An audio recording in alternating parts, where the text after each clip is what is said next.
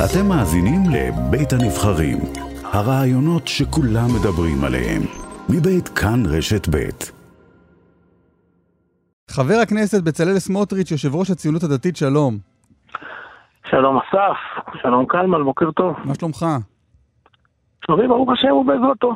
עובדים קשה, נערכים לבחירות כדי שהימין בעזרת השם ינצח ותקום כאן ממשלה יהודית, ציונית ולאומית, ולא חס וחלילה. הממשלה של לפיד, אדם משותפת, שתהיה רעה ומסוכנת למדינת ישראל, לזהותה יהודית, לביטחונה, לגבולותיה, להתיישבות, לכל מה שזז. תשובה ארוכה לשאלה מה נשמע. לכל אחד יש דרכים משלו להגיד בוקר טוב.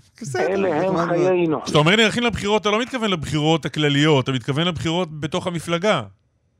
טוב, הבחירות בתוך המפלגה זה כמובן חלק מההיערכות לבחירות הכלליות, זה חלק מהפקת הלקחים גם מהקדנציה האחרונה. גם איך נראית מפלגה ששייכת לאיש אחד והוא קובע את עתידה ואת עתיד חברי הכנסת שלה והם הולכים אחריו כמו עדר להרפתקאות מסוכנות. אנחנו קיבלנו החלטה שאנחנו מוסרים את מפתחות המפלגה לציבור, יוצאים למפקד גדול, לפריימריז, מאפשרים הרחבה ופתיחה של שורות, נותנים לכולם להיות שותפים. אני מקווה שהדבר הזה באמת גם ייצר ביטחון של הציבור במפלגה שלנו, שתישאר נאמנת לציבור. רגע, זה קורה מתי? הפריימריז של הציונות הדתית מתי קוראים? הפריימריז התקיימו למניינם, והאמת לבושתי, אני לא זוכר כרגע בעל פה את התאריך העברי, אבל זה ב-23 לאוגוסט. המפקד פתוח עד ה2 לאוגוסט. איתמר בן גביר היה זוכר את התאריך העברי. מה זה? איתמר בן גביר היה זוכר אותו ברוורס. וכולם יכולים וצריכים להתפקד, זה קל מאוד דרך האינטרנט. גם הפריימריז אגב יהיו דיגיטליים, אבל אפשר להצביע מכל מקום. מישהו מתמודד איתך על הרשות? מולך? אני עוד לא יודע. לא, בינתיים, בטח כבר הגישו מועמדות, לא? אני שמעתי על שם אחד או שניים, אבל לא, הגשת המועמדות תהיה בעזרת השם בתחילת חודש אוגוסט. אני החלטתי בסוף לא לרוץ. שיסגר ספר הבוחרים, גם אתה מוזמן אסף. לא, זה, אני אומר, אספר לך, היו דיבורים על זה והחלטתי בסוף לוותר, ואז אתה יכול להיות רגוע. כל מי שמזדהה עם הערכים שלנו באמת, ורוצה להיות חלק ממפלגה שיש לה דרך וערכים ואידיאולוגיה ברורה, ונדמה לי שגם יכולות עשייה וביצוע, אמרת כל מי שמזדהה, אמרת אסף. תגיד, למה איתמר בן גביר כועס עליך? רגע, למה אתה ככה מזלזל באסף? אני מזלזל באסף? טוב חברים, רגע, בואו רגע נהיה רציניים. אני רוצה להגיד לך, חבר הכנסת סמוטריץ', עלה אחריי מעולם איש לא חיזר, כמו שבן גביר בימים האחרונים מחזר אחריך. מעל כל במה, בצלאל, תענה לי, תתקשר אליי, אתה לא נפגש איתי, אתה לא מדבר איתי. אז השאלה המתבקשת כאן היא קודם כל, עד כמה זה מחמיא לך.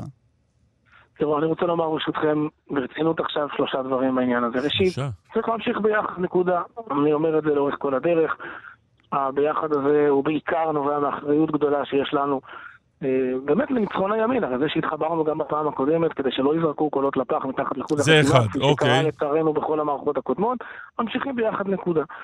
2, טוב, זה אפילו מביך, הרי איתמר מכיר את מספר הטלפון שלי, לא צריך מסיבת עיתונאים כדי להתקשר אליי ולקבוע פגישה. מתי דיברתם פעם אחרונה? נפגשנו לא פעם, לא פעמיים ולא 3 בתקופה האחרונה. לא, מה זה תקופה האחרונה? מתי דיברתם בפעם האחרונה?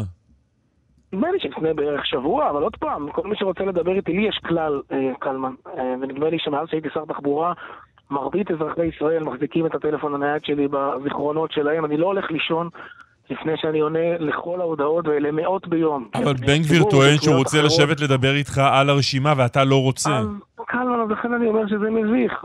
איתמר בקמפיין, וזה בסדר, אני מבין אותו, רוצה לממש מניה, לא ככה מתנהלים, לא צריך מסיבת עיתונאים, לא צריך לרוץ לאולפנים, אפשר פשוט להרים טלפון. הוא לא הרים טלפון, זה מה שאתה אומר. לא, אבל אני רוצה לומר שאנחנו משוחחים, אין נתק, אין כלום. עכשיו זה נכון, אני ישבתי עם איתמר בערך 3 פעמים. ומאוד מאוד הפצרתי בו, שבו נביא ביחד בשורה סוף סוף אמיתית. מספיק כבר עם תתי המפלגות ורסיסי המפלגות. בואו נתאחד למפלגה אחת, נלך למפקד, לפריימריז, הרי מה הוא הציע אתמול, כן, שוב, במסיבת עיתונאים כדרכו ולא בשיחה אישית. מה הוא הציע?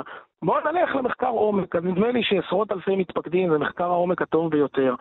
בואו נאחד מפלגות, אני בכלל לא חשוב לי באיזה פלטפורמה. רגע, עשרות אלפי מתפקדים של מי? של כולנו, הרי לנו יש מפקד ולא יש מפקד. אבל יש לו מפלגה משלו, הוא לא רוצה לרוץ במפקד שלך. אז רק שנייה. אז קודם כל אני חושב שזו שגיאה. אני חושב שהבשורה הגדולה שהציבור מצפה לה, וסוף סוף מפלגה אחת, ואז גם אין יותר באמת את כל כיפופי הידיים והוויכוחים שהם טבעיים במערכת פוליטית, מה לעשות? כל עוד יש מפלגות שונות. לא, אבל אתם שתי מפלגות שונות, אז הוא אומר לך, תעשה אתה מה שאתה רוצה במפלגה שלך, ואני עושה בשלי. תכף נגיע לזה, זה הדבר השלישי, לא חשבתי שאני יכול לכפות עליו, אני גם לא רוצה לכפות עליו. אבל קודם כל אני מבקש לומר לכם ולציבור את עמדתי. אני חושב, אגב, נדמה לי שזה גם מה שהציבור רוצה, הרי זה עוד אחד מהלקחים שלנו מכל סבבי הבחירות האחרונות. ואני אגב עקבי בזה, ביקשתי מזה בזמנו גם מהרב רפי כשהיה בית יהודי, כל המלחמות והוויכוחים ומריטת הנוצות, ואז הולכים למסיבת עיתונאים ומתדרכים עיתונאים, זה הכל תוצאה של העובדה שאנחנו לא מצליחים להתנתק מהמנגנונים ומזה שכל אחד רוצה לשמר את המנגנון שלו. אין לזה שום הצדקה בעולם. צריך ללכת למפלגה אחת, גדולה, רחבה, אנחנו היום מסתמנים כמפלגה השלישית בגדולה, אז בואו נפסיק להתנהל כמו שטיבל. אחרי גנץ הרביעית. בואו באמת ניתן לציבור לבחור את נציגיו, בואו נאפשר לכולם להיות חלק מהמשחק, זה דרך גם להגיע בסוף למנעד הרחב ביותר. זו דעתי. רגע, הייתה עוד נקודה לפני שנמשיך עם השאלות, הייתה עוד נקודה בנאום 3 נקודות? אז הנה, רק במענה לשאלה האחרונה של קלמן, איתמר אכן רוצה לשמור על עצמאותו, ולכן אפילו לזה הסכמתי, אמרתי לו, איתמר, בוא נלך למפקד משותף ולפריימריז משותף, אבל כשנגיש את הרשימות לוועדת הבחירות, בסדר, אז נגיש אותם, כן, הנציגים שלך שיבחרו בפריימריז, נרשום אותם עדיין במפלגת עוצמה יהודית. לא, אבל הוא לא רוצה ללכת איתך לפריימריז שלך, אתם שתי מפלגות. הוא רוצה לבחור את האנשים שלו כמו שהמפלגה שלו בוחרת את אנשיה, ואתה תעשה בשלך מה שאתה רוצה. נכון, ומכאן אני מגיע לנקודה השלישית, ואמרתי מה אני חושב שנכון, ועדיין אני כמובן לא יכול להכריח אותו ולא רוצה להכריח אותו, וזו זכותו. אבל אם אתה לא רוצה להצטרף להליך הדמוקרטי שלנו, אז לפחות מתבקש שתכבד אותו, ותאפשר לנו למצות אותו בצורה מסודרת. ואחר כך, אם לא תבוא להיות חלק מזה, אז נצטרך לשבת ולהגיע להסכמות על איך רצים ביחד. הרי בסוף צריך לזכור. כלומר, אתה רוצה בסוף אוגוסט תבואו. הפריימריז אצלכם ב-23 באוגוסט למניינם, ואתה רוצה שאחר כך... לא, אז מה הבעיה? יש זמן עד סגירת הרשימות, מה הבעיה? לא, זאת בעיה קודם כל. אומר, זה מה שאתה רוצה. בסוף אוגוסט תשבו דברו. לא, זה לא מה שאני רוצה. אני רוצה... אתה רוצה רשימה אחת. עוד רגע נדבר רגע על רשימה אחת. רגע, ועכשיו, אני רוצה להגיד...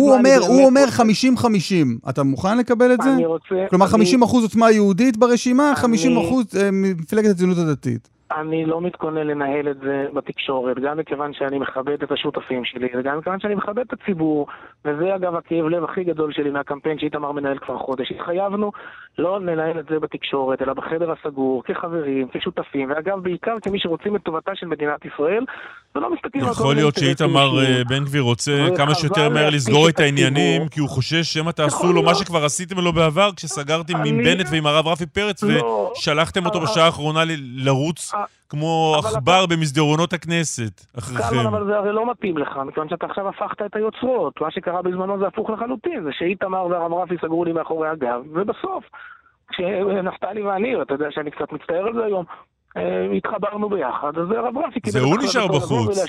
אני לא השארתי אותו בחוץ, אני מעולם לא חתמתי את ההסכם והשארתי אותו, כי אני לא אדם כזה. אבל אני רוצה לחזור למה אני רוצה באמת. הרי מה שחשוב באמת זה שננצח, וכדי לנצח אנחנו צריכים להיות גדולים, וכדי להיות גדולים אנחנו צריכים להביא רשימה טובה, מגוונת, מאוזנת, שתאפשר לכולם להצביע לה. יש הרי, תראו, ראינו אתמול בסקרים, בערך 2 מנדטים שעדיין קונים אצל איילת שקד, שהם אנשי ימין, והם רוצים ימין, וקצת קשה להם איתנו, ואנחנו צריכים לאפשר גם להם להרגיש טוב עם הרשימה. ולכן צריך לחכות לתוצאות של הפריימריז אצלנו, ואז לראות איך מייצרים איזונים נכונים. שוב, אם המטרה היא לנצח, והמטרה היא להביא כמה שיותר קולות, והרשימה צריכה בשביל זה להיות מגוונת, אני חשבתי שהדרך הכי נכונה היא לעשות את זה בפריימריז, אנחנו בסוג של דמוקרטיה ייצוגית, וזה סביר, כן, קרוב לוודאי יביא את התוצאה הכי טובה. אם לא, אז זה בסדר גמור. בן גביר מציע לך לעשות מחקר, סקר, או איך שלא תקרא לזה, ולפיו לחלק את הרשימה. אבל יש מחקר. בוא, אני לא רוצה רגע לדבר עכשיו על מה המשמעויות של סקרים, ומה האמינות שלהם, באמת שזה מביך ולא רציני. גם אתה הצעת את זה בעבר, הוא ציטט מילה במילה הצעה שלך. אבל קלמן, שוב זה לא נכון. אני גם בעבר הצעתי וביקשתי פריימריז, הסכמתי לסגור את המפלגה שלי ולעשות את זה בפלטפורמות של מפלגות אחרות. אני לא מאוהב, לא במנגנון, לא בפלטפורמה וגם לא במספר מפלגה שרשום אצל רשם המפלגות. אני רוצה שבסוף תהיה מפלגה אחת גדולה, מאוחדת, שתחסוך מאיתנו את המריבות והמלחמות המיותרות האלה כל פעם, ותביא בשורה גדולה לציבור. אבל שוב, זכותם של אחרים לא להסכים. גם אז ביקשתי פריימריז, וגם היום, הנה, יש מחקר כזה, יש בו כבר עשרות אלפי מתפקדים. אני מכיר רק את שלנו. כן, אבל הוא לא שלם מפלגה אתה כל הזמן מסביב לאותה נקודה. קלמן, אבל נתתי לך פתרון. אפשר לאחד את המפקדים לעשות פריימריז אחד, ועדיין כשאנשים ייבחרו, אז כל אחד מהם יהיה רשום בוועדת הבחירות. כל הסיפור הזה של איחוד המפלגות, בצלאל. אבל לחסוך, רק שנייה, זאת לא מפלגה שלי, זאת לא מפלגה שלו, זאת מפלגה של הציבור, והציבור שולח אותה, והציבור... אבל בעצם הרצון הזה לאחד את המפלגות... בעצם הרצון הזה לאחד את המפלגות, אתה אומר בעצם מה? אין הבדל אידיאולוגי בינך לבין איתמר בן גביר? בוודאי שיש, וגם כשיש הבדל אידיאולוגי, עדיין אפשר לשבת באותה מפלגה. הרי הנה, אם יש הבדל... אתה יודע להסביר מהו? אני לא חושב שאני צריך כרגע להיכנס לזה. כרגע המטרה שלי לעסוק במחנה המשותף. לא, אבל אם אני מתעניין, תוכל להסביר לי מה ההבדל האידיאולוגי ביניכם? אז אם אתה מתעניין, אז אני... שוב, א', אתה מוזמן, אמרתי לך גם בפתח השיחה, להתפקד. לא, מתפקד, אני עיתונאי, אני לא מתפקד למפלגות. אני שואל שאלות פוליטיקאים. אגב, יכול להיות שאחרי שתענה לו יתפקד, אבל קודם כל תן את האינפורמציה. קו פרשת המים של מדינת ישראל היום באמת, והוא קריטי לעתידה. והאם היא תישאר מדינה יהודית ודמוקרטית, תוכל וחלילה תהפוך למדינת כל אזרחיה, לאומיה ומתבולליה. ובקו פרשת המים הזה יש עיקר וטפל. ולכן צריך לדעת ללכת ביחד. אגב, מה, בליכוד אין הבדלי עמדות בין חברי כנסת? מה אכפת לך לספר לי מה ההבדל האידיאולוגי בינך לבין איתמר בן גביר? כי אני לא חושב שזה מה שנכון לעסוק בו כרגע. כרגע נכון לעסוק במה המחנה המשותף. אז לרשום אותך תחת מסרב לענות לשאלה?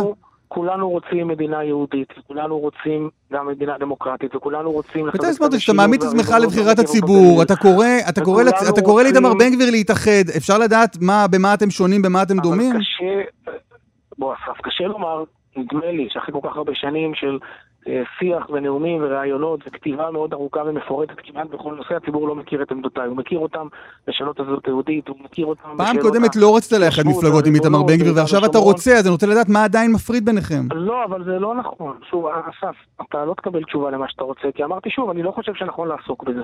יש בינינו מכנה משותף מספיק רחב, שלא רק מאפשר לנו לרוץ ביחד, אלא גם להיות באותה מפלגה. ועדיין, כפי מה שאמר קלמן, אני יכול לכבד את רצונו, יכול להיות שלבנות אמון לוקח זמן, להישאר כמפלגה עצמאית. גם את זה אפשר לעשות בתוך מפקד פריימריז משותפים, שנותנים לציבור לבחור, ולא גוררים אותנו למאבקים כוחות. בכל זאת לנצל... בכל אופן, אנחנו נמצאים עכשיו בהליך דמוקרטי, ואני קורא לכולם להצטרף אליו, ואני מבקש כן, הבחירות המקדימות, כשתוכל להגיד ברעיונות הבאים, הבחירות אצלכם יהיה בכ"ו באב. אני מאוד מודה לך. בשמחה, אני פה בשבילך. אז בוא תהיה אתה פה רגע בשבילי, וננצל את הנוכחות שלך כדי לשאול שאלה שמעסיקה את המערכת הפוליטית, ונדמה לי שלך יש תשובה. האם בבחירות הקודמות, אחרי הבחירות הקודמות, רצה בנימין נתניהו להקים קואליציה עם מנסור עבאס ורע"מ? אני לא בוחן כליות ולב, אני לא יודע מה הוא רצה, את זה צריך לשאול אותו. אני יודע לומר שאני מהרגע הראשון אמרתי שהדבר הזה הוא מבחינתי קו... אתה התנגדת, זה אנחנו יודעים, זה מופיע בכל הכתובים, זה... אני לא יודע להעיד מה רצה נתניהו, זה רשום על שמך. אתה לא יודע להגיד האם בנימין נתניהו רצה להקים קואליציה? אני יודע לומר שהיה בימין, היו בימין הרבה מאוד שחשבו שזה נכון, והפעילו עליי לחצים רבים, גם ברמה האישית וגם במות תקשורתיות כאלה ואחרות, ואני הסברתי אז בעריכות רבה... אבל למה הפעילו לך לחץ? כיוון שזו הייתה אופציה, אני מניח. נכון, מכיוון שהייתה דילמה אמיתית, הרי צריך לזכור, לכן אני גם לא... אין לי שום קטעית אחת וחלילה על מי שחשב אחרת ממני פעם הקודמת. אני חושב שהיום כולם מבינים שצדקנו וטוב שעמדנו בפרץ. אבל כל האנשים האלה היו מטעמו של נתניהו? כל האנשים שבאו להפעיל לך לחץ? לא, היו המון אנשים, בו המפלגות החרדיות רצו, והיו רבנים ששקלו את זה, והיה לנו שיח מאוד ארוך של... אבל האיש שאמור אשכרה להנדס את הדבר הזה, שהוא בנימין נתניהו, אתה לא יודע להגיד אם הוא רצה או לא רצה? אני אומר לך, אסף, בצורה חד משמעית. אני הבהרתי, אגב, עוד לפני הבחירות, כיוון שהסוגיה הזו עלתה לפני הבחירות, ואנחנו השקענו המון זמן ומשאבים בללמוד מה זו התנועה האסלאמית, ההיסטוריה, השורשים, שיטות העבודה, תרגמנו המון חומרים מערבית לעברית, נועצנו בהרבה מאוד מומחים, והבנו שמדובר בזאב באור של כבש. נתניהו דיבר איתך על זה? לא, מכיוון שאני הבהרתי לו בפגישתנו הראשונה, שהייתה נדמה לי יומיים או שלושה אחרי הבחירות, שמבחינתי חבל על הדיבורים, אני שומע כל מיני שמועות, אל תתחיל עם זה בכלל, מכיוון שאין איזה סיכוי. סתם נכנסת לחדר יום אחד, אמרת לו, סתם נכנסת לחדר שלו יום אחד, אמרת לו, אני לא מוכן שתעשה את זה, על רקע מה? אבל היו, אסף, נפגשנו אחרי הבחירות, וחשבנו יחד על ההשלכות שלהם, על המשמעויות ועל מה עושים. מכיוון שהדברים היו הרי בשיח קודם, זה לא נולד יום אחרי הבחירות. אני אמרתי בצורה חד משמעית שמבחינתי זה קו אדום, וחבל על הזמן. הבהרתי את הדברים, אגב, לא רק בשיחה איתו, הבהרתי את הדברים גם בפומבי לציבור, בהתחלה באמירה, ואחר כך בפוסטים ארוכים שגם הסבירו למה הדבר הזה הוא מסוכן ואסור לעשות אותו, ואני מבין מאוד אחרים שחשבו אחרת, כי החלופה ראינו כמה היא מסוכנת בשנה האחרונה, ועדיין אני חשבתי שאסור למשכן את העתיד בשביל הטווח הקצר, ונדמה לי שהיום מסתבר שצדקנו וטוב פעלנו, וחסכנו מהימין, ובכלל במדינת ישראל סכנה גדולה. חבר הכנסת בצלאל סמוטריץ', יושב ראש הציונות הדתית, ניפגש בכ"ו באב. אנחנו ניפגש עוד הרבה קודם, ובאמת שאני מקווה שתיתנו לי במה בהתמודדות, גם להציג את עצמי, גם את משנתי, גם את... אבל ניסיתי, ממש ניסיתי. לא, אבל גם אין צורך, בצלאל, לפני שנייה אמרת, אתם מכירים אותי מהנאומים שלי, מהרעיונות שלי, אין צורך להציג את עצמי. יש כאן, לא, אין צורך לעסוק עכשיו בהבדלי הניואנסים שיש בתוך המחנה, ובאופן טבעי כמובן יש הבדלים במהות ובסגנון, אבל מה שחשוב עכשיו זה מחנה משותף רחב, שמביא כמה שיותר קולות, ובעזרת השם מביא לניצחון הימין בבחירות הבאות, ולהקמת ממשלה טובה לאחריהם. תודה רבה לך. להתראות, תודה רבה. תודה גם לכם, המשך יום טוב.